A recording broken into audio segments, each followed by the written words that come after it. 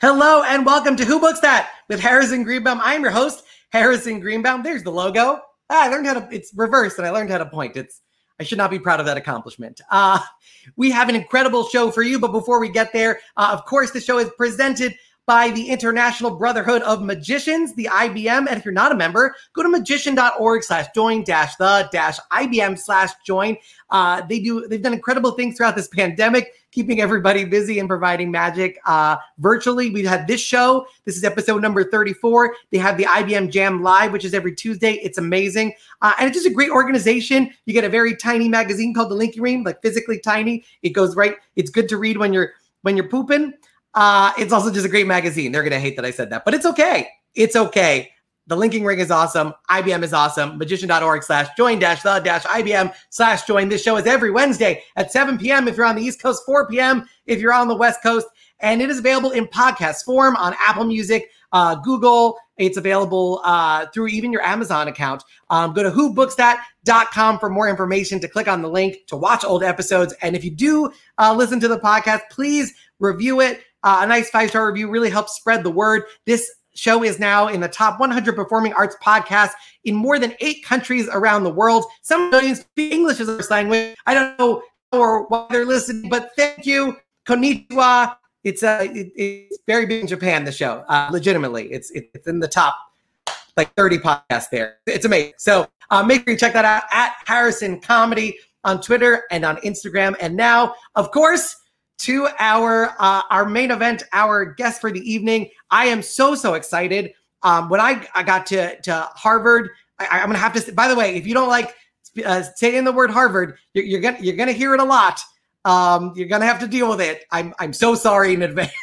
But I was the president of the Harvard Magic Society, and that was because I was really the only magician there. We had at least 3 members at some point, so it was a big deal. But the founder, one of the founders of the Harvard Magic Society, was a magician I just heard about and always loved hearing about. He has had an incredible career. You might know him from his solo show, The Enigmatist, which ran in New York, sold out, extended run. It's going to be running at the Geffen in 2021. And until then, he's doing a virtual show called Inside the Box, which also has completely sold out its run. He's been a consultant for many television shows and movies, including Now You See Me. He also helped with the show Deception. He was part of the creative team, a show about a magician that disappeared after 1 season, but it was a great show. Definitely check out the old episodes. And that stars a Harvard guy. It's a lot of Harvard. It's going to be a lot of Harvard in this show. He is an incredible magician. He's an incredible crossword puzzle constructor. His puzzles have run in the New York Times. Will Schwartz, the legend in the crossword puzzle community, is a huge fan of both David's crosswords and his magic. I've said enough. Let's bring him on. Make some noise. Get excited. A good friend of mine, and I'm so excited for you to see him. David Kwong, everybody. Hello. Hi. Hello, everyone. How was that for an intro? That was you just covered the whole show. Are we done? I think we did it. That has been David Kwong, and that has been Who Books That. We really appreciate it. It would be a record. It would definitely be a record. That was good. Thank you so much for joining us. I assume this is just how you dress and your house. No. This is. I'm doing Inside the Box very soon. So I threw on the loud shirt and the not loud coat that softens it, and yeah. It's amazing. Geffen Playhouse built this set in my house. It's remarkable. They did it for Helder's show as well, and now they're launching Citizen Detective and a cooking show. And the Geffen Playhouse is really like leading the charge on virtual shows.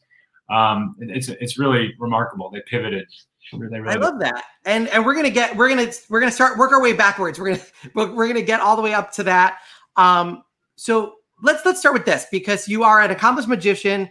You also are great at puzzles, designing puzzles, doing puzzles. We've done escape rooms together, and this show, obviously, Inside the Box, has puzzles in it. It's very puzzle heavy. Enigmatist combines magic and puzzles. But which came first? Did you love puzzles first or magic first? Magic for hello. Magic of sibling rivalry. That's when it started. Yeah. Does this child love puzzles or magic or both at this point? That's a good one. That's Big Bird and somebody else. Yes, I think magic first. Like every magician. Hello, every magician has the story about the first magic trick that they saw. So here's mine. And I was 7 years old. I was at a pumpkin patch in upstate New York. I grew up in Rochester, New York. And a magician did the little red sponge ball trick. It's thrilling that I don't have to explain what that is right now. But it wasn't just that it fooled me. He then repeated the trick, and my father opened up his hand and now had 2 red sponge balls. And my father's a biochemist, and to me, he knew everything about the world and still does. So for the scientist to be fooled, it was an indelible moment. I remember thinking, I need to know what that guy knows, pointing to the And both of your parents were professors, right? Not just your dad. Yeah, my mother's a history professor. So she's the word nerd. I kind of got both sides, like the science and the humanities. So my mother and they were playing Scrabble in 91. So I was 11 years old there. Wow. That's Scrabble. Classic. Scrabble is. I hope I don't offend the word community. But Scrabble is. There we go. There's the Scrabble mug. And what does the K stand for? Potassium, Harrison. Scrabble kind of is that like the gateway drug to crossword puzzles? Because I feel like it's very similar, laying out words in grids. Was it a Scrabble first? I think it's later. It's a parallel drug. It's like Angel Dust and PCP. I don't know. Are those the same thing? I don't know. Yeah, well, I put these 2 photos together because I feel like they show similar things. So there's you and Mom on Scrabble, and then there's you and Mom working on crossword. Yeah. She really was the one that imbued me with this love for words. And we still solve the Sunday puzzle together every weekend over Zoom. And we didn't used to do that, but that's what this pandemic has created. Is there's that bond. It's really great. And I would be remiss if I didn't mention this, a little known fact, 'cause I do deep dives into all of the subjects. Okay. You can actually sing as well. This is you in school. Oh, great. And I believe that's you, one of the leads in Grease. Yeah, you got in touch with someone for that one. Yeah. Who did you play in this musical production of Grease? That is one of the supporting roles, one of the greasers named Roger, and he sings a song. I don't think it's in the movie.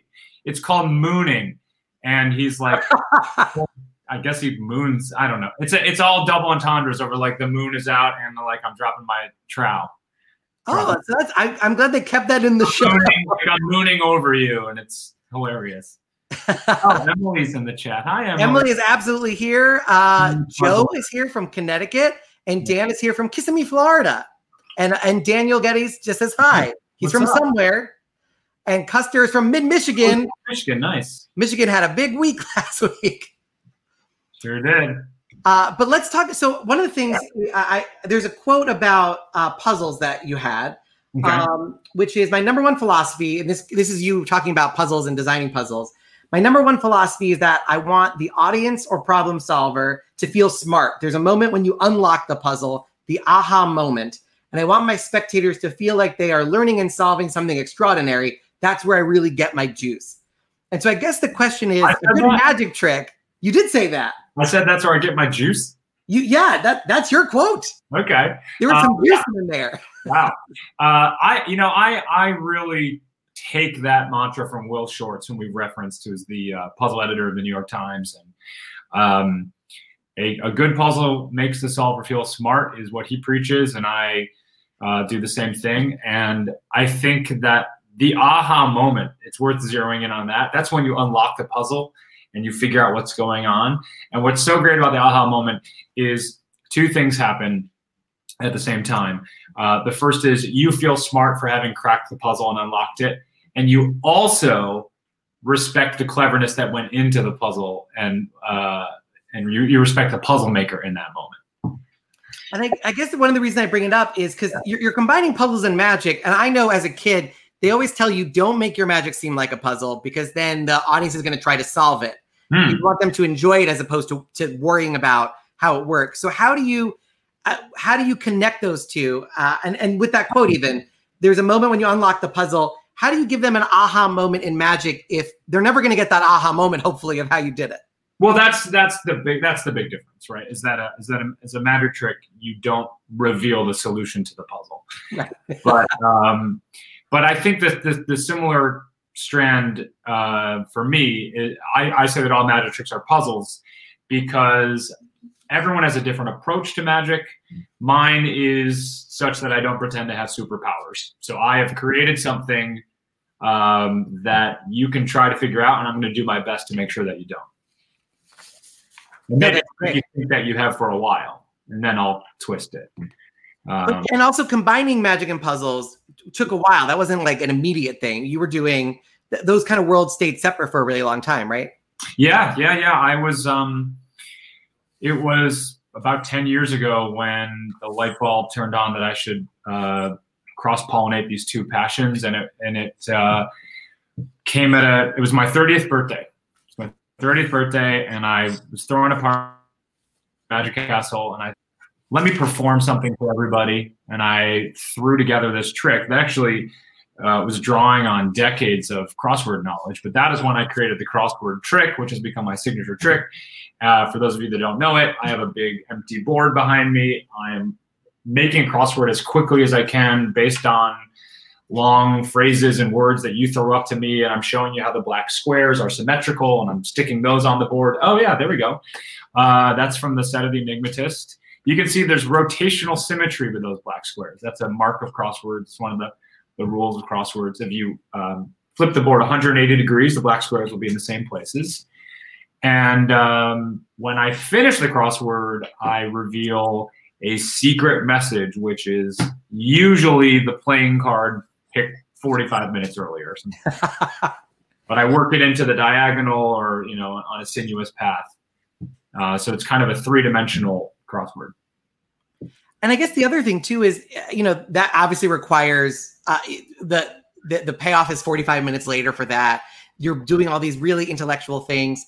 Is there ever a fear that, is your target audience specifically like these kind of puzzle-minded smart people? Are you trying to present it in a way that it's open to everybody? Is there in mind an ideal audience, or is the ideal audience everybody? It is everybody. And one thing that I believe that I do well is I try to have two tracks going. So there's the general, in terms of, everyone can appreciate magic. When it comes to puzzles, there's this general, there's David Copperfield, yeah. And notice how we're both covering the crossword board, so you can't ever really break down what's happening there. He got it. We were taking a phone. He's like, should we stand? And I was like, yeah. Yes, there's a couple of tracks. There's a general introduction to puzzles usually, and then I always try to put in a deeper, another track, a deeper level, a harder puzzle that I say, hey, there's something else going on here. If you want to go down this rabbit hole, you can try to find that answer. So. And I want to get into a little bit more because I've found plenty of stories where you've gone the real extra mile to make a magic effect happen. Okay. But I would be remiss. I mentioned it in the introduction. You founded the Harvard Magic Society. Yes. Which has had tens and tens of members throughout the years. We've had so many alumni, just so many. We had at least two hands worth. And I want to take us back to college because you're doing magic. Were you the magic kid at Harvard for your class? Yeah, for sure. Yeah, absolutely. What do we got there? Oh yeah, Eden. Eden was on what's the show? Not Days. Was it Days of Our Lives? I can't remember. Oh wow! And this, by the way, because I did mention acapella groups. Yeah, you're in the Din and Tonics, getting ready to sing acapella, which is very popular for just 4 years. When you're at college, all my children. I think that's you in the Dins. Yeah. There's some more Din action, and then there's you doing magic at Harvard. Was in a study break in a common room. And then there's Michael Amar's routine right there. Oh, that's and a fantastic. That's not an original painting. Yeah, that's a Kandinsky. Yeah, if you flip it over to the other side, there's another room. That's right. Yeah. And then, this is you. Just what's going on in this photo? I don't know, man. This is in the Kirkland House courtyard. I'm sure Alex is still a good friend. And Alex was also one of the people that's responsible for Harvard Magic Society, right? He was part of it, yeah. And Adam Grant, did you find a photo of him? I don't have a photo of him, but he sends his regards. Yeah, Adam Grant. We actually, you probably don't know this. We both started magic groups, and then we merged them. There were rival magic groups on campus? We had a little bit of a fight over it. And what were the names of the groups? I think one was the Harvard Magic Club and one was the Harvard Magic Society. Wow. And we were fighting over it, and then finally we just merged. I think they just said, like, here's $2,000, guys, just merge. And we said, I had no idea. That's incredible. Were you guys both friends, or you just two people that loved magic with competing organizations? No, we became friends. And Adam Grant has gone on to incredible success. He's a Wharton Business School professor. He was the youngest tenured professor at Wharton. And he has written all these books like Give and Take and Originals. And he's had another one come out quite recently. I can't remember it, but he is a star professor in the fields of organizational psychology. And he's a real amazing guy. That's amazing. And I promise, I see Emily Gillette saying, I don't think I can keep up with the Harvard drops. I promise we'll change the subject soon. But this is, I think a metamorphosis happening. That's Adam Grant on the left there. Oh, there we go. With hair. Yeah, this is at Art's First that we're doing metamorphosis. That's a not so subtle tearaway gold thing. I think I have an Art's First, which is the festival T-shirt on under that. Do you still own that shirt? No, I don't own that. Oh my God, you found some good stuff. Well, that's really the only stage illusion thing I've ever done. Yeah, I've never been good at that. Yeah, I think that's the only photo I could find of you doing anything resembling a big scale illusion like that. Yeah. But also, you wasn't like a straight line straight out of college into magic. I know you did study magic. You actually wrote your thesis on, I think it was called Oriental Magic. It was Oriental magicians and their impersonators at the turn of the 20th century. Right. I'm fascinated by the Chung Ling Sus and the Okidos and the Asian impersonation. I'm mixed race myself. My father's from Hong Kong. Just the notion of the magicians embracing the East for the exoticism was so fascinating to me. And I didn't really major in magic. I was a history major, but I certainly focused everything I could on that material. Well, I think that's really interesting, though. And here's your dad in China, I believe. Yep. But at that time, you wrote this thesis years ago. Now we cultural appropriation is a term I think most people know. Mm-hmm. Most people try to avoid doing it. But back then, you had white magicians who just pretended they were straight up non-English speaking Chinese people making up language as they went along. Does it seem a little bit prescient now that you think back at it that you were sort of talking about a topic that's now I think pretty talked about? I don't know. I don't know if I was ahead of the curve. I think it's. There were lots of scholars have written on blackface and yellowface, and I was trying to add just a little more insight to it. I think what I found the most fascinating about Oriental impersonation when it came to magicians is that it was a simultaneous reverence and scorn for these immigrants at the exact same time. So you'll have the Buddha character who's bumbling about the stage, and they're mocking him for being the bumbling celestial who's like dopey and doesn't really know where he's going. And then he would produce a big fishbowl. So there was like this combination of reverence and then hatred for the like invasive immigrants. It's cool. Is it weird to still see that there are magicians even now using props covered in today? It's pretty nuts that it's still going on today. Right. You can buy a box that has a fake Chinese glyph on it, and it's the box of mystery, Right.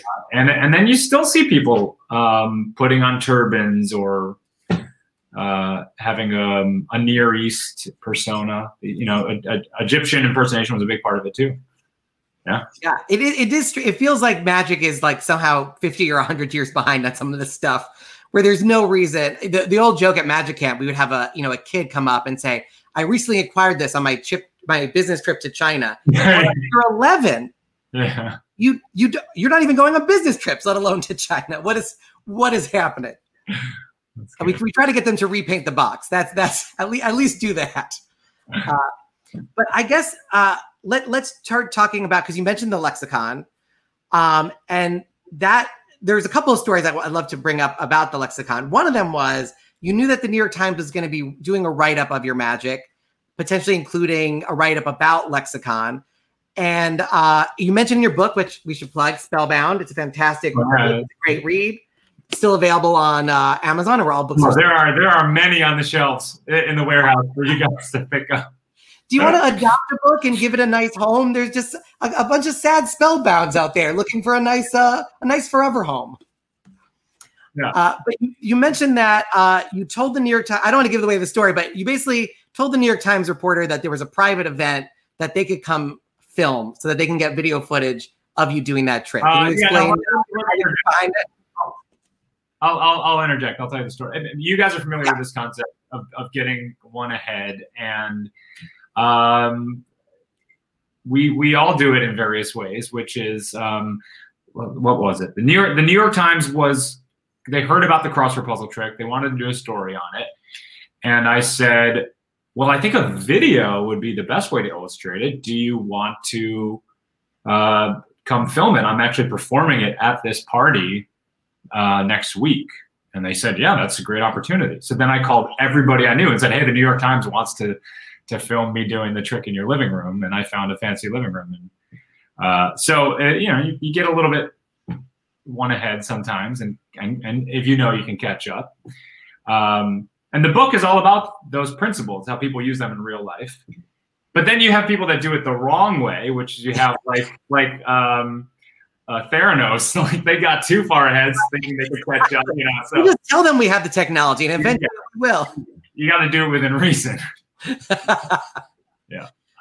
I also think there's another story involving the director Edgar Wright, where I think you were more than one step ahead. If you want to share that one, that was one of my favorite things. This is a great story. So this involves me and Blake Voigt, very talented magician. And Blake and I had gotten to know, thank you. You're plugging my book.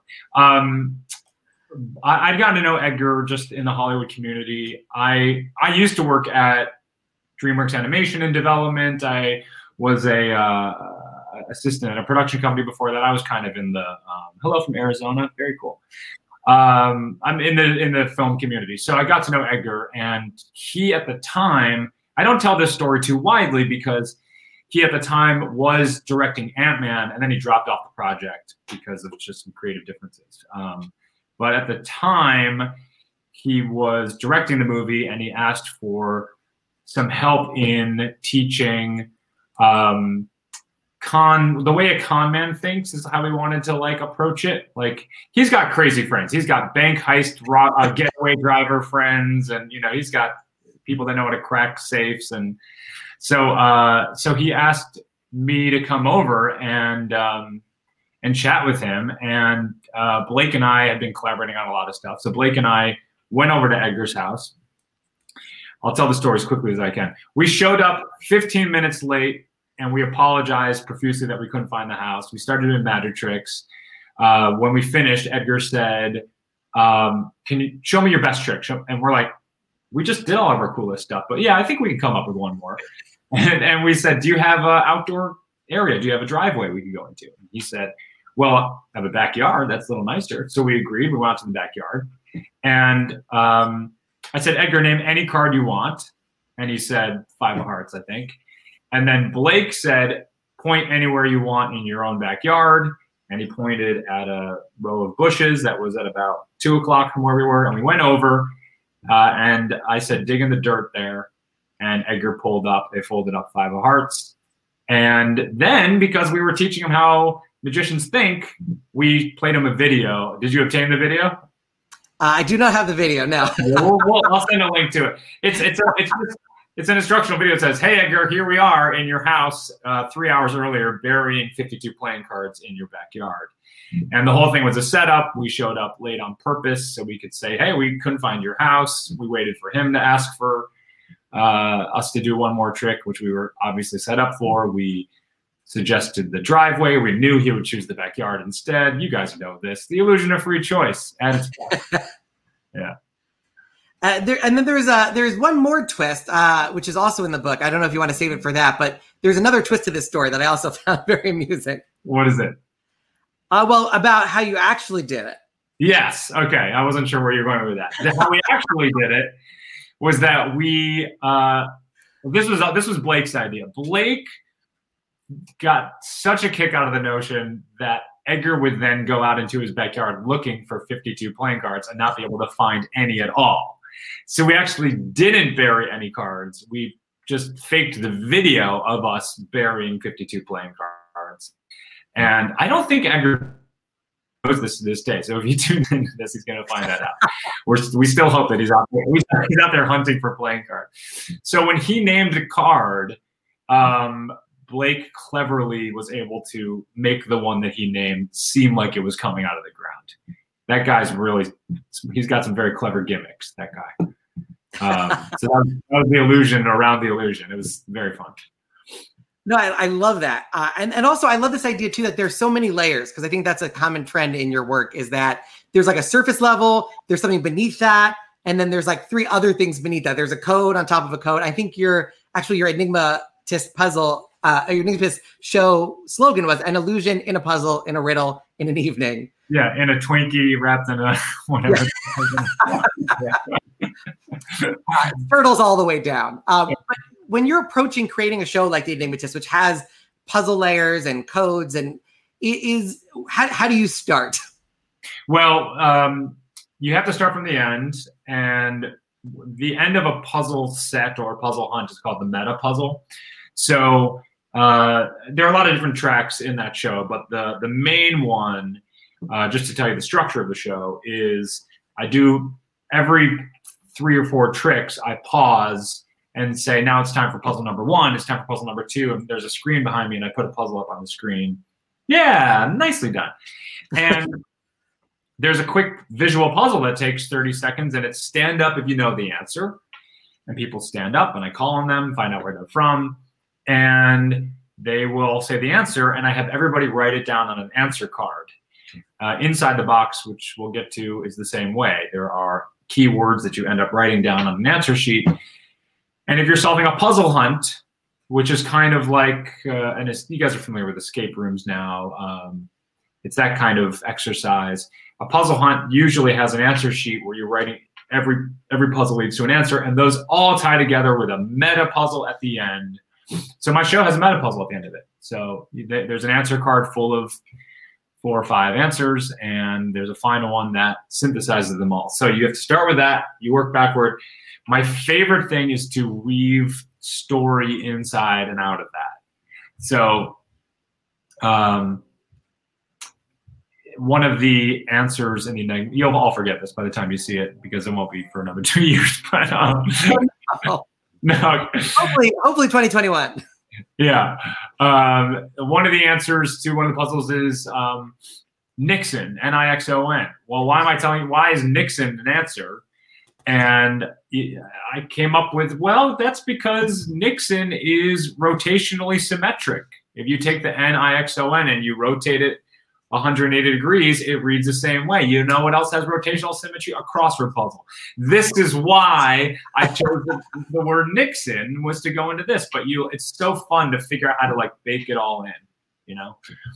And that connects with your magic as well. There's a quote in your book that says, "The best magic tricks to employ narrative plot lines. Amateurs may fall back on tired stock jokes and purchase patter, but successful magicians take care to script new stories even when performing old illusions." So it seems like you also, would you say that approach of adding story to puzzles also guides your approach to the magic as well? Well, storytelling is essential for both puzzles and magic, for sure. I mean, look no further than, like, David Copperfield was a master of it. There's such a big difference between doing a 4 aces trick and then saying, here's the trick that my grandfather taught me. And, we all bought into that. And it just worked so well. Everyone's crying in the back of the room. And you take people on a journey. People can follow. They're with you every step of the way. The narrative around the Enigmatist is a story that I dug out of history about a couple called the Friedmans, who were America's first code breakers. Yeah. And also your inside the box, the cards that you come out with, each one of those things has some kind of hook. Like I think your cards are based on another real life place. It's the same one, actually. I made Harrison's referencing a deck of cards I made quite recently over Kickstarter with Chris Chelko, who's a playing card producer you might know of, Dave Shukan, who's the puzzle designer that I work with all the time. We made Enigma playing cards, which have so many codes like hidden in them, but the backs of the cards describe this historical place. There's iconography from this place called Riverbank, which is the estate outside of Chicago, a crazy place with like zebras running around and monkeys and a Japanese garden. And this guy was a collector, and he was a collector of not only exotic animals, but also ideas and science. And he brought these people in to like start code breaking. And it's where the first efforts came from World War II. So it's a little playing card, but on the back of it is all that stuff.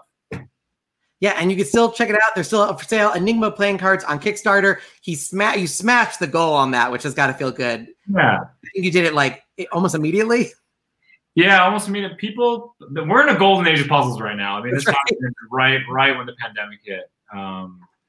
So they're actually, the Kickstarter's over, but if you get in touch with me and I'm so easy to find, I can set you up with that. Well, we're talking about stories and journeys, but here's a transition. Focus on your journey. Okay. You ended up, now you are full-time doing magic. We alluded to Harvard Magic Society. But what did your parents think you were like? I think we have a very similar journey because my parents thought I was going to be a lawyer for a while in college, and they thought I was going to go straight to law school at Harvard. Did your parents have like a similar trajectory planned for you? Wasn't planned, but they lead by example. They're both professors. They just wanted professionalism, right? Is just like, oh, Eric's in the hello, Eric. Yay, puzzles. Yay.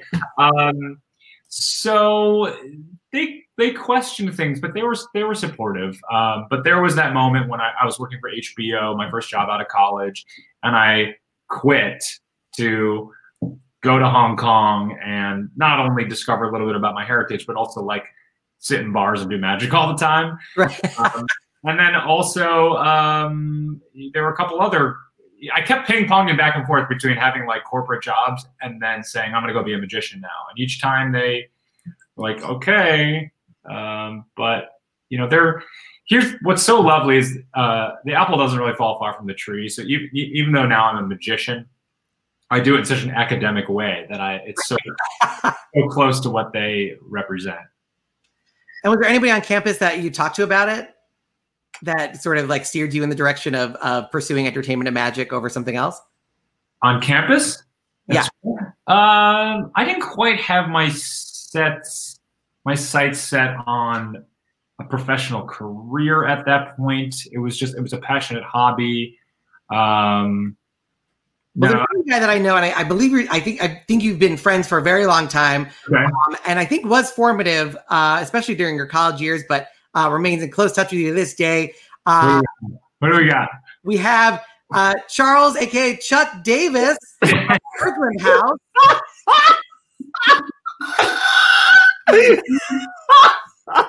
This is great. You never left college, David. This is.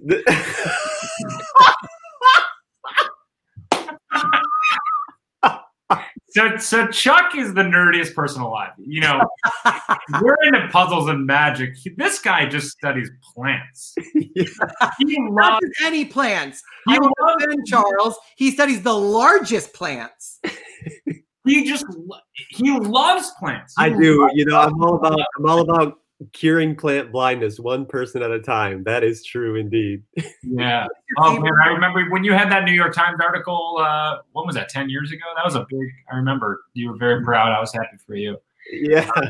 And so he was my like residential advisor, even though he never advised me on anything. And then should we pause for a moment and actually tell that story, because it's actually a pretty good one, I think. Yeah, absolutely. And I will warn our viewers. So Harvard, for some reason, has a completely different language than any other school. So like we don't have majors, we have concentrations, we don't have teaching assistants, we have teaching fellows, we don't have friends. Just full stop. But yeah, go for it, Charles.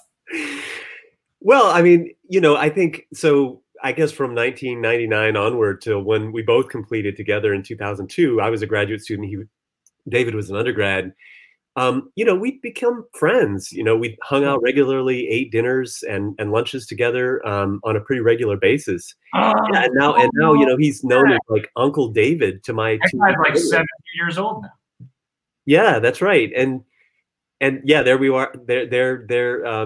David is with Ben.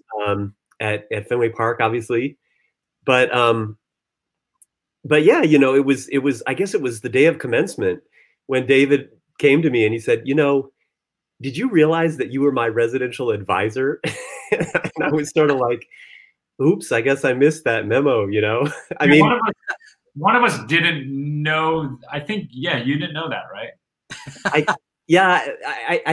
I think you actually reached out and said, we talk to each other almost on a daily basis. Did you know you're my residential advisor? And that's you rationalizing, not advising me. Well, you were a biologist, to be fair. I mean, I believe people tried to push him away from law school and towards entertainment and magic, right?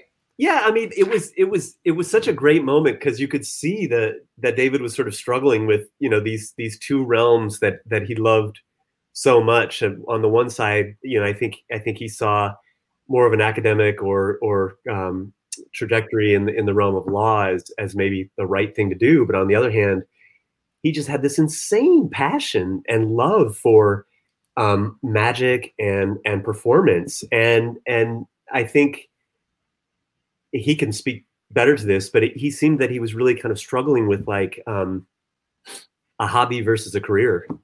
And it was just so awesome to see the kind of struggles that he went through, and to see where he's at now is just, I mean, I'm so enormously proud and happy to have just witnessed all of this, Yeah, I think I said that I was passionate about it, but I wanted to do it at a professional level, and I wasn't sure like how to not just be a like $100 a birthday party magician, Although I did hear you did a $200 bar mitzvah in Connecticut with Adam as part of the Harvard Magic Society. Yeah, 200 collectively. All like you did make that $100. All 6 of us like drove 3 hours. It's shame on that person for taking advantage of it. And we got there, and she had hired an actual pro to walk around and do magic. So. So she really got her money's worth. Oh my God. Anyway, no, it's been so nice to check in with. There's nothing better than checking in with the people who know where you came from. Chuck, thank you you're always supporting me and coming to my shows. And oh yeah, absolutely. I mean, I think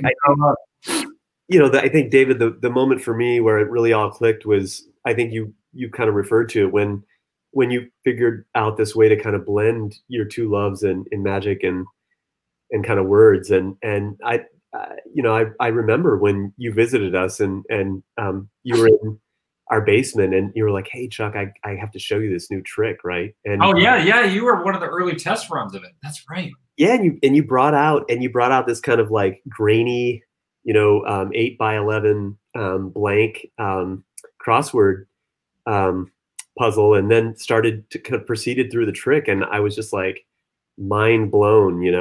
Wow. I thought that was probably a summer when I visited you, and I was about to premiere that like around in the fall, like when I was throwing a birthday party. So I was probably you were a test audience for that. That's amazing. I forgot about that.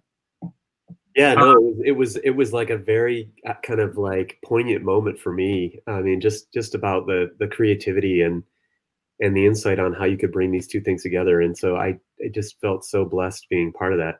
You know, it's all, Harrison, I'm sure you can echo this. It's all presentation, right? That crossword puzzle trick, everybody who's watching who's a magician, it's a card trick. It's pick a card, any card, and then I reveal it.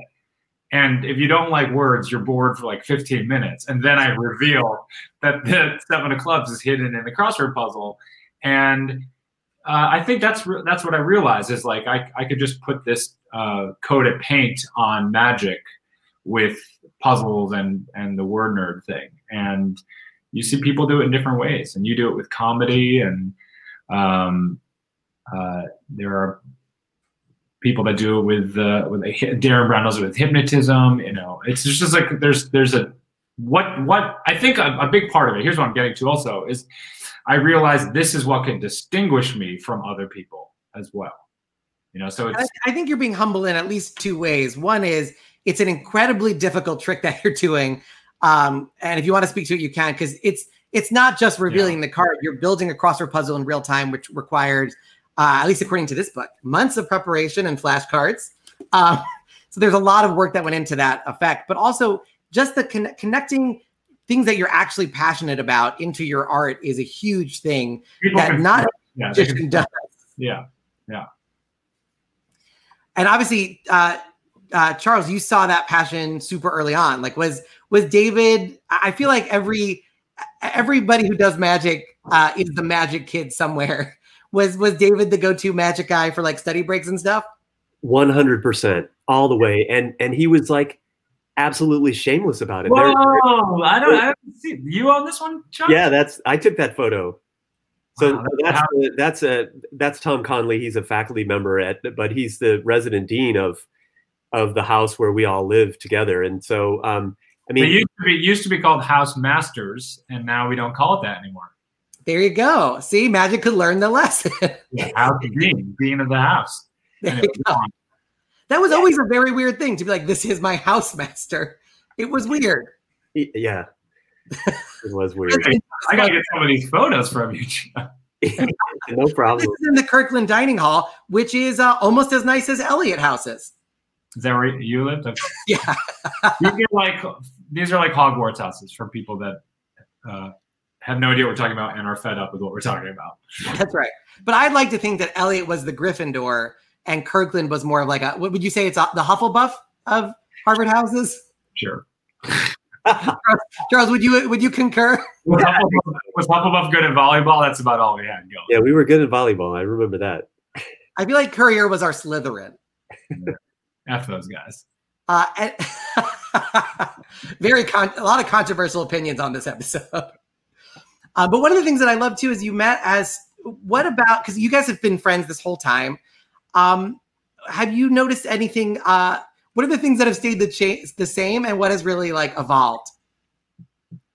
For who are you asking? Charles, about you. You know, I think for me, a great friendship is often one where you can just kind of more or less pick up where you left off. And yeah, that's at David's book signing at the Coop. I've been forcing little kids to read my book. You got to sell the book somehow. Yeah.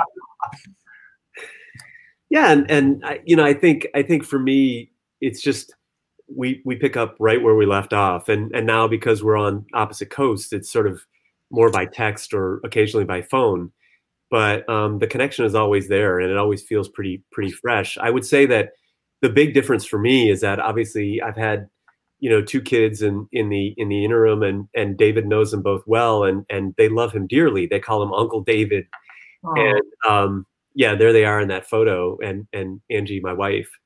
And actually, we were together as resident tutors at Kirkland. And so, I mean, it's so awesome to have David over for a visit, and here they have this world-class magician doing tricks for them. It's like they don't even realize how great. Is David doing when he's performing for your children? Is he doing the lexicon? Is he doing a giant crossword puzzle trick, or is there a David Kwong children's show that none of us have seen? you name it. He pulls it all the stops out, you know. And like, learn your 3-letter words, Leo. Well, look, I asked them tonight, what is your favorite Uncle David trick? And they're like, I love the one with the kiwi and and the dinosaur and the dollar bill and it's like for both of them independently, that's what they said. No, I didn't make that trick up. Magician's been putting things inside fruit for a long time, but I do a signed dollar bill to a fruit, to a kiwi, and I tie that into a Scrabble trick later with a serial number thing. But it really it leads up to another way that I've fused puzzles and magic together. And we have a couple more guests to get to. Oh, wow. Charles, thank you so much for joining us. Before you go, though, can you share a flower fact? A flower fact. Yeah, sure. I study the world's largest flowers. They look and smell like rotting meat. And so in many ways, they're the ultimate illusionists. They actually lure in flies to lay their eggs. The eggs never develop, but the plant gets pollinated. How tricky is that? That's perfect. This is one species, or that's a group of? It's actually a whole group of related species that occurs in Southeast Asia, and it's just the kind of most extreme form of reproductive deceit in the plant kingdom. Next to Tinder profiles. Oh. Yeah. The movie rights available. Well, Charles, thank you so much for joining. I really appreciate it. And you can check out all the incredible work he's doing. He is really an incredible scientist and is doing incredible work about biodiversity and climate change. So check it out at harvard.edu. Wow. Thanks, Harrison. See you, David. Bye, Chuck. Bye. So you graduated from college. You were working for HBO. You went to Hong Kong. You ended up at, I believe, DreamWorks, right? Yes, DreamWorks Animation. Yep. And what was your role there? What was going on there? I was an assistant in the development group, the story department, story development. Finding the material that would become the next movies. So scripts, children's books, original ideas, things like that. You know what? Actually, let's get a second opinion because I have. You got someone from DW. Yes, of course. Say, it's your life, David. How you doing, Damon? Thank you so much for joining us. Glad to be here. This is great. Damon. And what do you remember about it? You're a busy producer that you're interrupting today. Listen, I'd really had to jump through it. I had to carve out this time. This was not easy, but I couldn't miss it. It's amazing. Wow. Can you tell everybody what movie you're working on right now? I can. I'm producing an animated feature called The Bad Guys. Yeah. We have and it is based on a New York Times best-selling book series by Aaron Blabey. So if there are 6 to 10-year-olds listening to this podcast right now, I would hope that you're jumping up and down with excitement, elation, everything above. Very cool. I haven't seen it in 6 months, but it's coming together. Well, David did a little consulting gig for us on the movie. And I was determined to work with him after I gently nudged him out the door. Yes.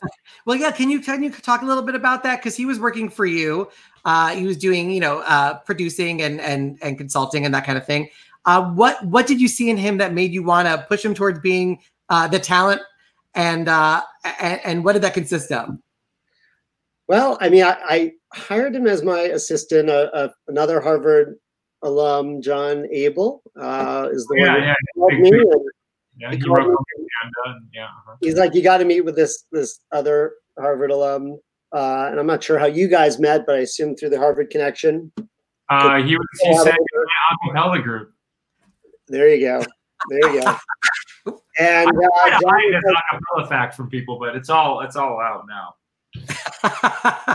But John was like, you gotta meet this guy, David. Like, he's really good and really talented.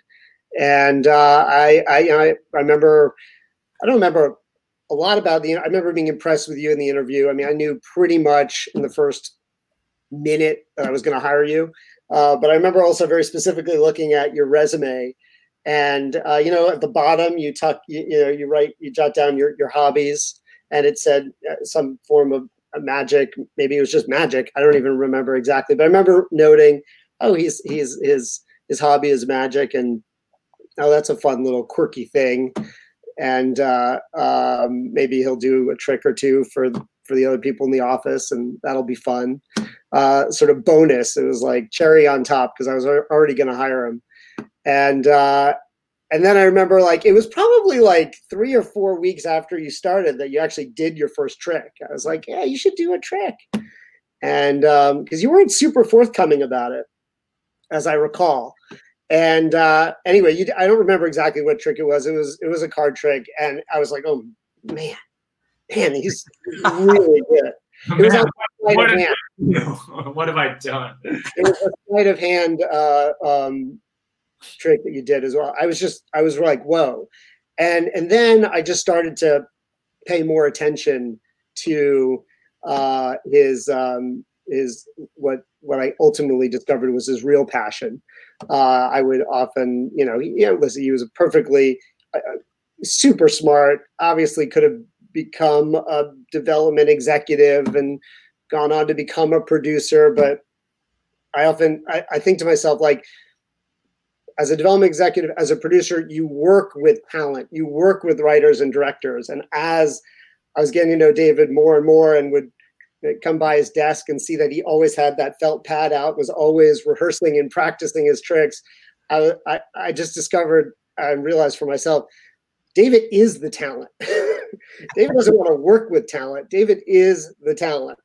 And that was when it sort of clicked for me that this career path that he was on to be an executive or a producer, or, a suit basically was not, even though he's the one in the suit right now,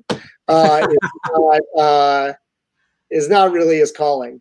But I know that was a difficult. It was you were struggling with that decision because I think your parents had some expectations.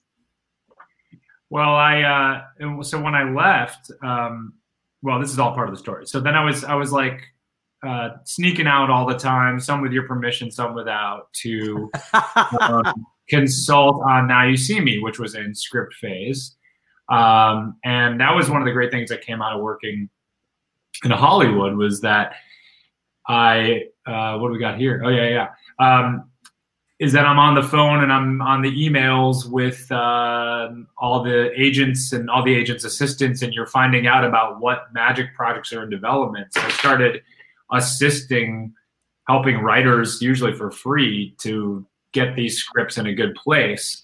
And then one of those 30 scripts turns into a movie. So Now You See Me finally, got going, got the green light. But I was sneaking out all the time to work with, there's the director, Louis Leterrier. Fingers crossed on opening night. That's pretty cool. With Ed Solomon, who wrote the script. And then when they got the green light, it was, everyone's going to New Orleans for 6 months to make this movie, and I was going to be there every day on set. So I asked Damon if I could have a leave of absence from DreamWorks. That was the real conflict. That's what it was. And I think you said, like, okay, but I don't think you should come back. You were very cool about letting me keep the door open. And then I called you from New Orleans, probably just like a few weeks into being on set of Now You See Me, and said, I'm going to keep going with this. And you're like, good. You're not welcome. Yeah. That's better than my phone calls from New Orleans. They were all very drunk, and they usually involved me declaring my love for somebody who did not know I loved. Oh man, it was the right decision. Yeah, never looked back. That movie really put me on the map. I think that really launched, and that was pre me figuring out that I should cross-pollinate puzzles. But that did put me on the map. Like, I got some good press out of it, and I really put my stamp on that movie. There are a lot of great people worked on the film and contributed, and a bunch of magicians, and I'm very proud of what I added to it, which was like shaping the story and making everything about. It was basically like this Mission Impossible action movie before I got my hands on it. And let's use the principles of magic here, and let's set up with a small trick here that pays off in a big way at the end. And I'm very proud of that. I definitely remember you were struggling with whether or not you could support yourself in this line of work. Yes, we Or all. maybe you weren't concerned about that, but maybe your parents were more concerned. Yeah. No, I was concerned. I was concerned. Yeah. Yeah. And also, I mean, obviously, developing these scripts, story is really important, and finding good stories. What lessons? I mean, I guess it can go either way. David, what lessons did you learn from Damon? And Damon, what lessons do you think you imparted that have influenced, especially with something like a Now You See Me, or later on ABC's Deception? What were the lessons about what a good story is that you learned from Damon? And Damon, what lessons do you think you gave David about how to find and really make those stories stick? I think like DreamWorks Animation is storytelling boot camp, and there's a process there where you're actually pitching ideas internally to get the rest of the group, and at the time Jeffrey Katzenberg, to approve it. So I think what I really learned was, if you have a seed of an idea, like how do you really get a big idea across in a sellable way, in a gettable way, and it's not too complicated, and you can really just like distill it into its purest things. I think I got good at that. You definitely did. Sorry, my work is like, where are you? There you go. High-powered Hollywood executive. That's the perfect. Yeah.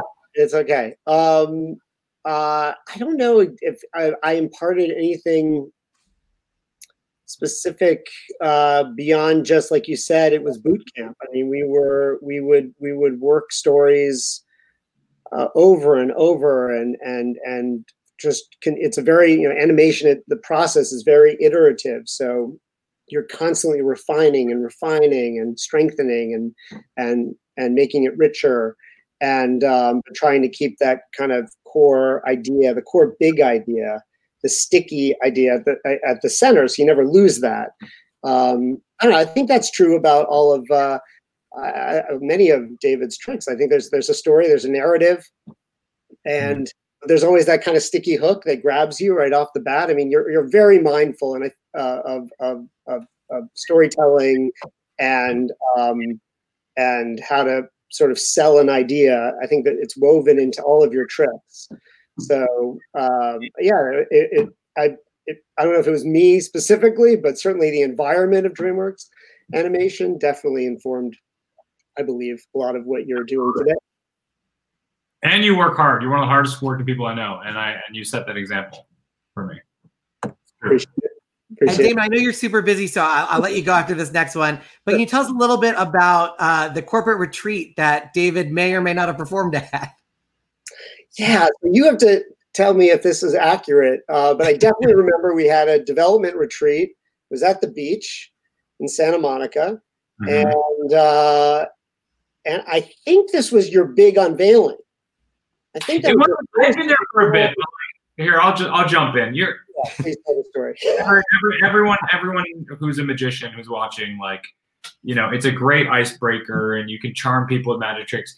And I'm working this corporate Hollywood job, but I'm trying to like impress the people above me with tricks.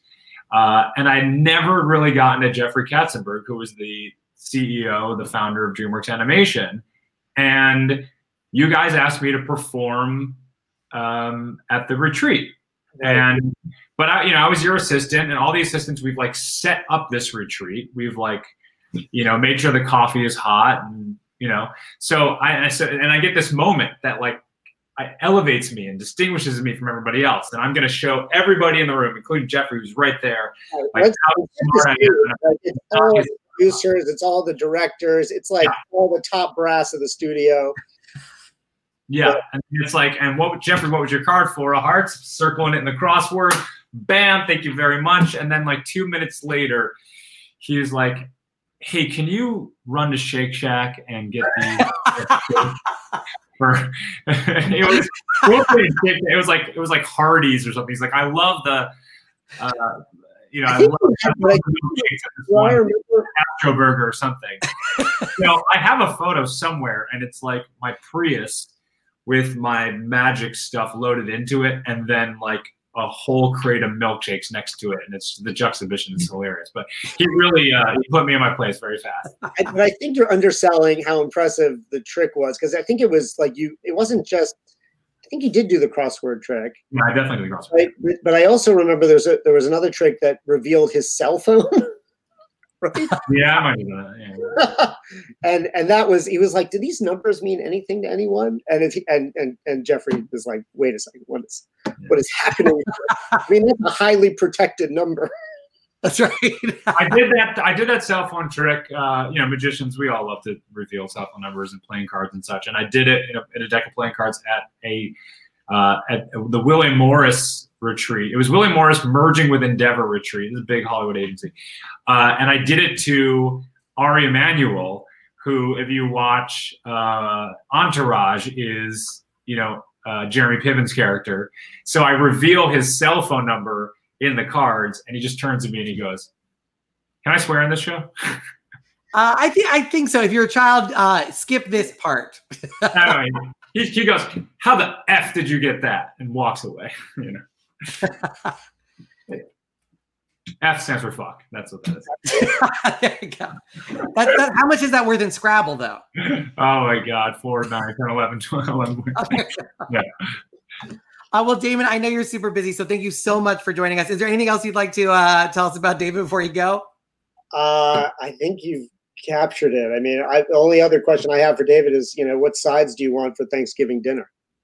Yeah. So I am roasting. Is he a stuffing man? Are you a stuffing man, Kwong? Or are you more of a sweet potatoes with marshmallows? Sweet potatoes. No. Get out of here with that sweet. All right. Thank you so much, Damon. Really appreciate it. The F-bombs. Damon Roth, everybody. And I'm glad he brought up Now You See Me. And we should definitely talk about that, because in addition to being a magician, all the puzzle stuff that you do, you've consulted a ton for TV and movies. Yeah. One question because we also had Paul Kivan, who does some consulting as well. Yeah, he's a real illusion builder. Yeah. And and one of the interesting things is, and especially for movies, Sean, you are such a legend. I'm so and past IBM president. So huge thanks to Sean Farquhar. Yeah. The F stands for Farquhar. That's what it actually stands for. Yeah. If any child is watching, the F stands for Farquhar. How do you decide whether to go practical and actually do the trick, or let editing or FX do the work for you? You try to do practical where you can. For me, it was more about like what I think was so successful about Now You See Me was it really taught the audience how magicians think, and they felt like they were learning all the secrets behind the curtain, the processes. So I wish. Oh, what is that? That's me doing. Okay. I was trying to look for a generic "he's consulting and working on a set" picture. That's me manipulating a cigarette, I think. We did a lot of practical magic in Now You See Me. I wish we had done more big illusions, but we didn't. That's the thing. It's like you don't have time. You're up against the clock, right? But I'm trying to remember. Yeah, Louis Leterrier had this great idea, and it was here's how it worked in Now You See Me. He said, these are magician superheroes. I want to portray magic tricks that you can't do today, but you think we can do in 10 years. So he had Isla Fisher. The idea was, this was all Louis' idea. He's like, I don't want her just like levitating over the audience, flying over the audience, but let's put her inside a bubble. Levitate. So it's like, don't know quite how to do that yet, but it's within the realm of possibility that we could in the next 10 years, we'll come up with some solution that's not going to pop. And if you're running a thin wire through it, and so it was all like grounded. So we didn't have digital tricks where like coins are just flying out of your hands and stuff, but I think there are effects like that. And then talking about fast production, obviously television also moves insanely fast. Can you tell us a little bit about Deception? Because that you weren't just consulting on the magic; you were in the writers' room and really helping work with Berlanti, who would go on to do Enigmatist as well. Yeah. So Blind Spot is a show that Greg Berlanti produces like 1,000 shows. He's the mayor of TV.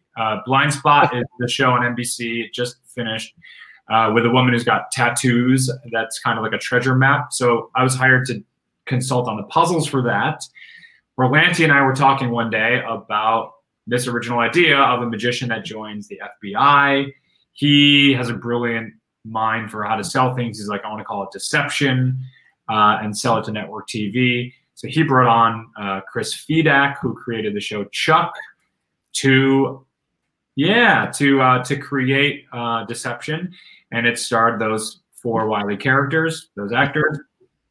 It ran for a season, RIP, but we were very proud of it. And I could not have done that without Francis Minotti, who is a magician out of Philadelphia, who is a real inventor and tinkerer. I can rig things up in a way that I can't. I'm very good in a story room, the writer's room was based in LA.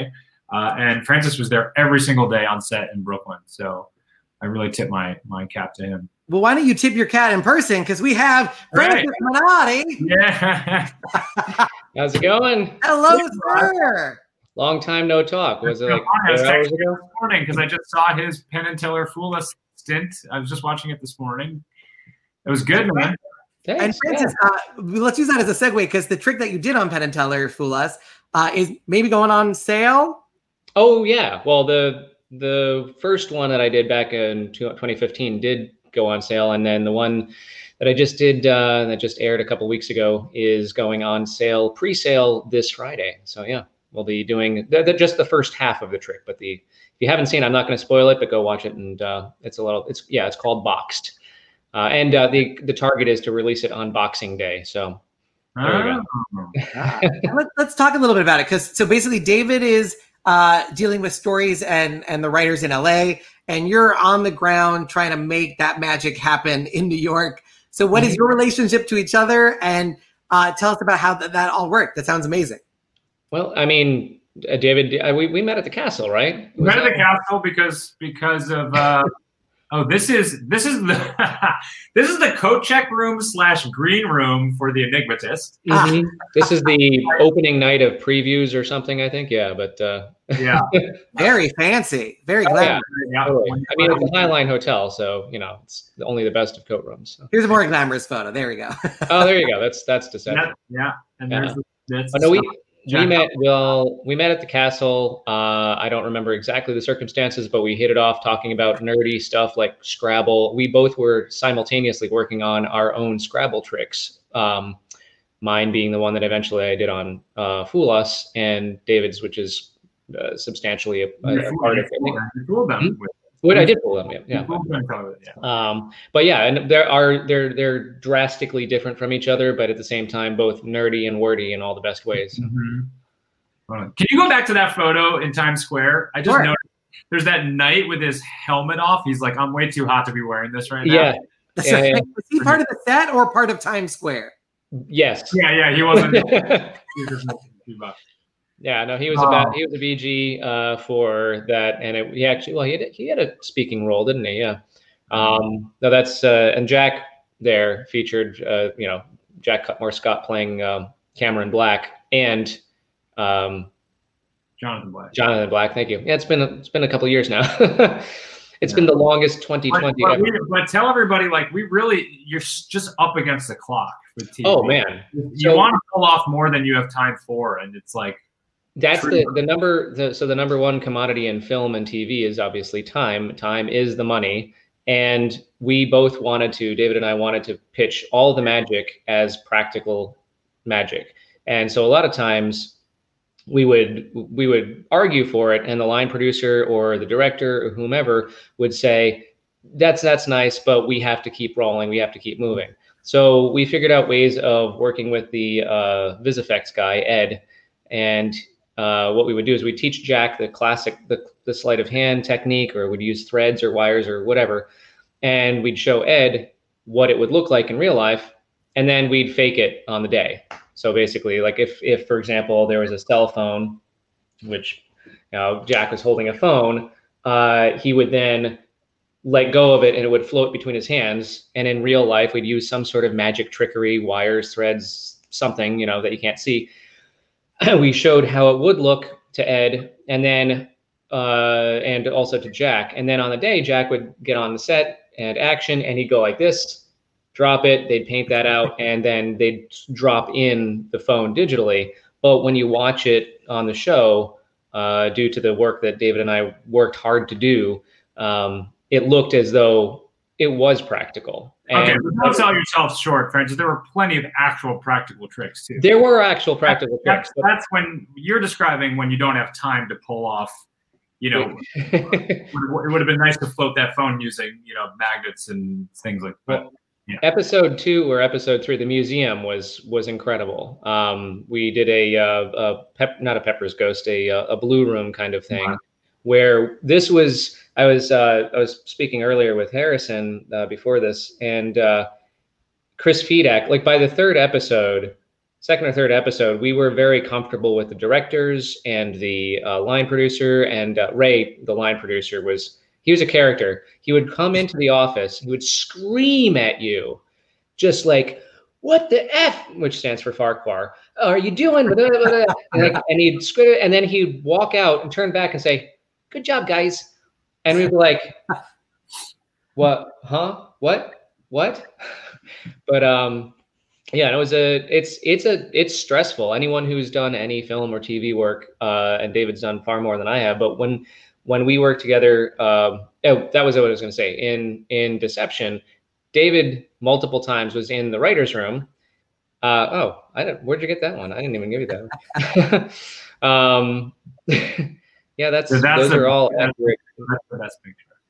That's my face most of the time. I'm usually going, why?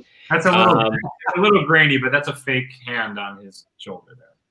Oh yeah, that's one of the spirit hands that we had a lot of fun with. David would be in the writer's room and with Fedak and the writers, and they'd all be going, "This will be fun. Let's do this, and let's write this, and let's put this magic trick together." And I'm on set in New York with Ray, the line producer, in one ear, and the director, and everything's running, and I'm going, "Dude, we can't do that. We don't have time. They don't have money." And Ray's screaming at me. And so it was like the analogy to me has always been like the general. David's the general in the war room, and I'm just the guy on the ground going, "The missiles are coming in. I can't do it." But no one's better than you at this stuff. You really crushed it on that show. Well, thank you. We made it. It was a team effort, and we made it through. And I guess, Francis, because you also worked on The Enigmatist as well. Obviously, David's had like a tremendous amount of success. What were the things, because you've observed the whole creative process for all this stuff up close. What do you think is the secret formula that people might be able to learn from? The secret formula? Like, what about David has made him so successful? What are the things that you think contribute to him being as good as he is? A stubborn drive and an unwillingness to accept compromise when me, the Guy Jarrett magician, comes along and says, "That sucks. You can't do that." No, I mean, it's a willingness to David's biggest strength, your biggest strength, David, is knowing what you're good at and looking to surround yourself by good people when you don't know, like whether it's our friend Chelko out in LA or David Shukan or any of these guys working on these different shows, whether it's TV or theater. And David's really, really good at saying like, okay, here's my vision. Here's what I want to do. He kind of Henry Fords it. He's like, I want to have this car. You look like you know how to build a car. Come on over here. And so David surrounds himself by good people. I mean, and me, but yes. I try to make puzzle. I'm going to answer the question now myself. Yeah. Well, yeah. And I'll tell you why you're wrong. But go ahead. I just think that I'm good at making puzzles and magic, but I'm really heading in a puzzles direction, accessible to people. That it's like they can understand it, and it's putting it right in their hands, and they're feeling smart. And So I have a vision for what that should look like. And then, there are times where I say, but how? How do I get this thing from backstage into my pocket? Francis, help me, please. So And I have very fun friends. That's what the F stands for, guys. Friends. Don't. It was like a puzzle that we started at the beginning, and it turns out that the F is the friends you make along the way. See, then the whole DFIU, defy you, doesn't work out so well. That was the text I sent David, was down to friend. Down to friends. No, down we have friend? Yeah, you sent me that from New Orleans about 10 years ago. DTF, down to friend. I like that. We have there's a phrase that we use before every show or every time on Deception or before the Enigmatist or when we were working on the Geffen show, the mysterious circumstances things, and we basically look and say DFIU, defy you. What was Michael Lehman, the director, called it? But it's don't F it up. And so the whole thing is right before the person goes on stage, right before, like seconds before, they're like, don't F it up. And it works. It works. Yeah. That was the advice, Jim. I was a young green comic, and I asked Jim Gaffigan right before I went on stage, what if he had any advice for me, and he said, "Don't suck." Mm-hmm. Yeah, exactly. And it's fantastic advice. It's the best advice you could possibly give. Yeah, it's accurate. Yeah, the key to doing well is not sucking. Depends on what you're trying to do, I guess. And we're starting to get in towards the end of the show. So if you have any questions for David, please put them in the comments. I think we might actually have time to do a quick puzzle or two, a sort of preview of the puzzle that you can see Inside the Box. And Francis, which is a great show, by the way. Go check out Inside. Is it still running? We haven't really talked about it. So that's the show I'm doing while I'm stuck in my house. It's an evening of puzzles and wordplay. That image right there, that poster has a secret message in it. So if you can find that, send me a message, and we'll put you on the wall of solvers.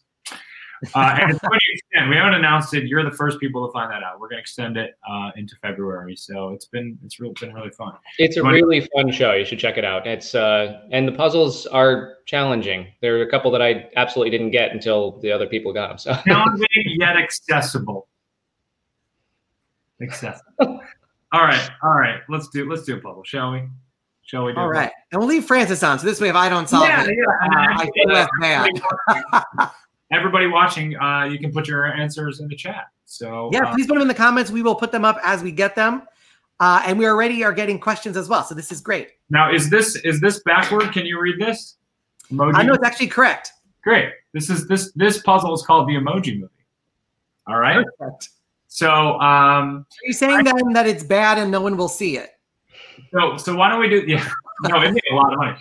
So how about this, Harrison Franks? If you know the answer, just do a thumbs up so that the people at home can still type their answer into the chat. All right.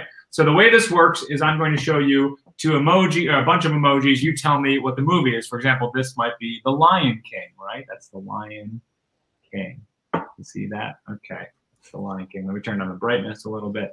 Okay. Here we go. Here is your first emoji movie. All right, let's see if anyone in the chat has this one.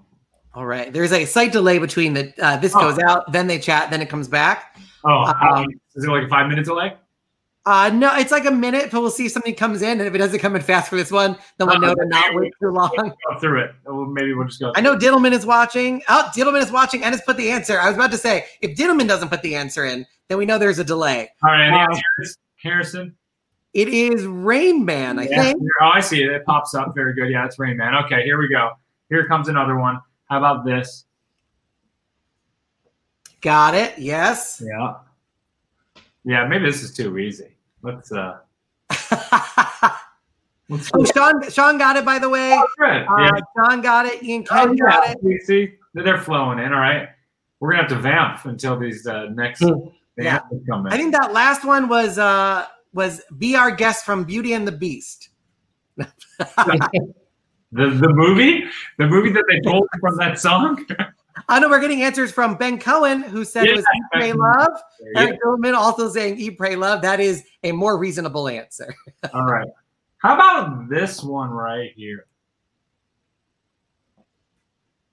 Got it. Yeah. I think I do at least. Yeah. Interesting. Oh man, there's 2 possibilities. Yeah, I've heard the other one, but there's a specific time involved here. That is what I'm going for. Oh, okay. Really? I got it. I originally was going to guess the indie darling. It's a cult film few people have seen called Clock Hat Man. And obviously that's the answer. It was a small indie film. You probably haven't heard of it. Eric Diddleman has an answer. We have 2 different answers. Either one could be correct. I'll show you both. Joe says Eat, Pray, Love. That's wrong. That's wrong, Joe. It's not Eat, Pray, Love. I'm so sorry. I'm sure that's the answer for the last one. Ben Cohen saying Time Bandit. I hear that a lot. That I will accept that as an answer, but I'm going for another movie. Sean Farquhar saying High Noon. That's conceptually what's going on here, but how about Eric Diddleman saying yes, Midnight Cowboy. So you could even go Watchmen technically, but that might be a stretch. Yeah. Oh, Watchmen is good. Yeah. I still think I went Watchmen then Time Hat Man. Oh, that's a good one. Yeah, it's a curveball. I think I have an idea. I'll tell you the actor who's in it. Daniel Day-Lewis. That's what I was thinking. Yeah. Or it's a magic product. Yeah. That's right. I'm not sure I even know this movie. We have a ghost thread, which is close. Pretty close. Eric Diddleman, I think, got it correct yet again. We get it, Eric. We get it. What? I don't know what this is. The answer is Phantom Thread. Phantom Thread. Yeah. Okay. Yeah. All right, here's an easy one for you. Bam. Yes. All right. Should I just keep going? Hopefully people get it. I don't want to leave them hanging forever. There's one person who can't solve it, and this is going to be their whole night. Let's share 2 more real quick. Somebody just said Ghostbusters, which I get from the ghost. Ian Kent got the last one. Fight Club. Yes, okay. And how about this one? This is great. Oh, that's good. I should just say that as soon as they come out, and then people will just assume that I got it. Like, wow, clever. I want to see what you do for the other one, the other film that's by the same. Oh yeah. I don't know if you could post that. Sean Parker said we don't talk about that. It's because of the Fight Club joke. Right. That's fair. Nice, John Brown got it. All right. And that one I haven't seen any answering yet. Oh, there we go. Eric Diddleman got it. Lock, Stock, and Two Smoking Barrels. Great film. All right. Should we do one more? Let's do one more. Yeah. And then how about this one here? I got it. I actually know this one. Yes. That one. Yes. It's that's Donald Trump. It's a baby who golfs a lot. Yeah. I think we have it. Alan Barber, by the way, credit for the last one. Very good. The answer is not Donald Trump. Eric Diddleman is correct again. Yes. Let's see if anybody else gets it before I put it up. He's so smart. We got to stump Diddles. We got to stump him. I know you have a couple that are really hard there, David. I could. Yeah, give it. Yeah. Let me get him. Baby Driver. Yeah, it's one that was actually a lot more entertaining than I thought it would be. Yeah, let's do the hardest one. Yeah. And then we'll ask any questions people have there in the comments and wrap this bad boy up. I don't have a hard one. They're all pretty easy. This is just a funny one. Here we go. Eric, you're never going to get this one. Yes.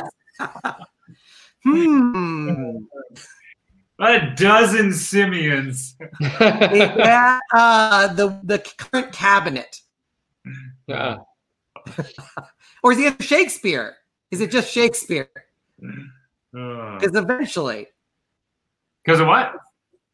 Shakespeare, because eventually, if you put enough of those monkeys in a room, they will produce That's any right. of the Shakespearean shows. Yeah. Alan Garber and there we go. Got 12 monkeys. Eric Dillman as well. Thank you guys all for participating. And Francis, thank you for joining us as well. I really appreciate it. Let's plug you one more time before we let you go. It is francisminotti.com. His Twitter is Francis Minotti. Also check out Couple of Magicians, and Box goes on pre-sale on Friday at francisminotti.com. Francis, thank you so much. Absolutely. See you guys later. Great to see you. And we have a very there we go. Alan Garber also a similar joke on the monkeys. Eric Dillman just saying outbreak, which I think potentially also an answer for that as well. The question that we got is from, let's see, is it from Eric Dillman? Wow.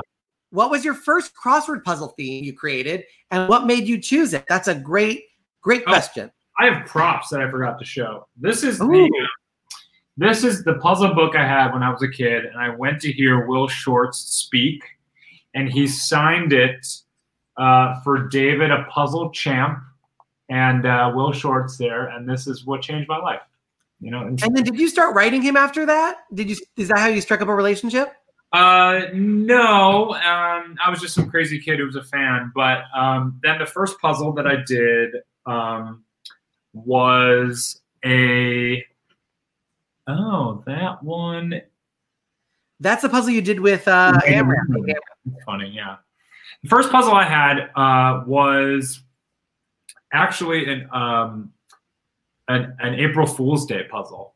That's like the nerdy trophy that you try to get, and I submitted it. My friend Kevin chose it, and I wrote it together. He was already doing it, so he kind of showed me the ropes, and we submitted it. And it was so difficult that it was that Will said that he wanted to wait Saturday, which is the hardest day, and an April Fool's Day to coincide. So we waited a couple years for that to work out. But it's the answer. I'm just gonna tell you, it's think outside the box, which is so it said outside the box. How you have to think to solve this puzzle. And the central thing was outside the box, and you had to write the letters THINK for think in the margins of the newspaper. So the grid spilled into the margins. So think was outside of the grid. Very clever. And not only that, it is weirdly enough a direct link to Inside the Box. That's right. Your current show, which again, new tickets are on sale. That is a scoop because that hasn't been announced until just now. So make sure you go to geffenplayhouse.org and sign up. Make sure you get notified about that. The tickets will sell out really, really, really fast. The first batch almost immediately got scooped up as soon as they were announced. So make sure you check that out. And davidkwongmagic.com. All the updates are there as well. And we are, is there any, somebody just said, can you solve a real Rubik's Cube? That was Alan Garber, who is yes, but only out of Long Island. One square at a time. So I'm one piece at a time. So I'm a 3-minute solve. I put this one in position and this one. I don't know any algorithms to shortcut it. But yes, I did learn how to do that. Nice. One square at a time could also be the name of your autobiography. Yeah. I got a 5x5 right here too. This is part of the show. How? Oh, wow. I'm not going to tell you. Nice. Yeah. You got to buy tickets. It's a fantastic show. Our final question. I ask every guest this as the final question. There are young magicians and entertainers who are watching. The F stands for friends. What advice do you give to them? All magic is based on some people say same 7 tricks from 100 years ago. Put your own stamp on those. I'm doing it with puzzles. Figure out what you love, what you're passionate about, and how you can synthesize that with magic to make something new. And everybody can put their own stamp on magic. That's perfect. I love that so much. David, thank you so much for joining me. Make sure you follow davidkwongmagic.com. Get your Inside the Box tickets, geffenplayhouse.org, and make sure you get a copy of Spellbound. It's wherever books are sold. Yeah. And if you want to reach out, if you want to learn more about puzzles, I'm easily findable. Happy to tell you about the New York Times crossword and puzzle hunts and all sorts of things like that. So I feel like you should make yourself purposely difficult to find, so they have to solve some puzzles to get your email. Make them earn it, David. All right, you could be my manager. I need one. Okay. David, thank you so much. I really, really appreciate it, and I will see you. That's so fun. Thank you. What a great show, and so many legendary people in the chat. That's awesome. They love you. All right, talk to you later. Bye. Bye, everyone. See you soon. David Kwong, everybody. What a fun episode. Make sure you check him out at davidkwongmagic.com. Make sure you check all of our special guests out. Francis Minotti is francisminotti.com. A huge thanks as well to Chuck Davis, Charles Davis. Check out his lab, which is doing incredible work, as I mentioned earlier. Make sure you check out his lab. I have the address right here, davislab.oeb.harvard.edu. And Damon, oh my God, he is responsible for so many great movies that you can check out, like Trolls. That's out there. And look for his new movie coming out real soon, The Bad Guys. I am very excited to see it because I am a 6-year-old boy inside. So I absolutely will be someone who sees it right away. And of course, David Kwong, so fun to have him on the show, and so delighted. Sean, thank you so much for watching as well. Such a fun episode. Another F word. Alan Garber, love you, buddy. And Eric, yes, I will see you soon. So thank you guys so much for watching. We're taking a week off next week. I try to do these in 3-week stretches. If there is a guest that you would like to see on the show, you can feel free to reach out. I'm on Twitter and on Instagram at Harrison Comedy. You can also check out my website, harrisongreenbaum.com. I have a little chat thing. You can send me a message that way as well. And make sure you download this as a podcast. WhoBooksThat.com has all the episodes. Tune in every Wednesday. Not next Wednesday. That's an off week. But then we'll be right back here with episode 35 at Wednesday, 7 p.m. Eastern, 4 p.m. Pacific. And last but certainly not least, the IBM, a huge thanks to the International Brotherhood of Magicians. They're an incredible organization. They've been doing incredible things during the pandemic. They do incredible things when it's not a pandemic. Make sure you join magician.org/join-the-IBM/join. You can also join the Facebook group, facebook.com/IBM Magic. Fantastic resource. Highly encouraged. Thank you so much. That's been Who Books That with Harrison Greenbaum. And here's the theme song that I'm definitely not just singing while the animation plays. Who Books That? Thanks for watching. Who Books That with Harrison Greenbaum? I'm singing the theme song. Who Books That with Harrison Greenbaum? Presented by the IBM. Presented by the IBM.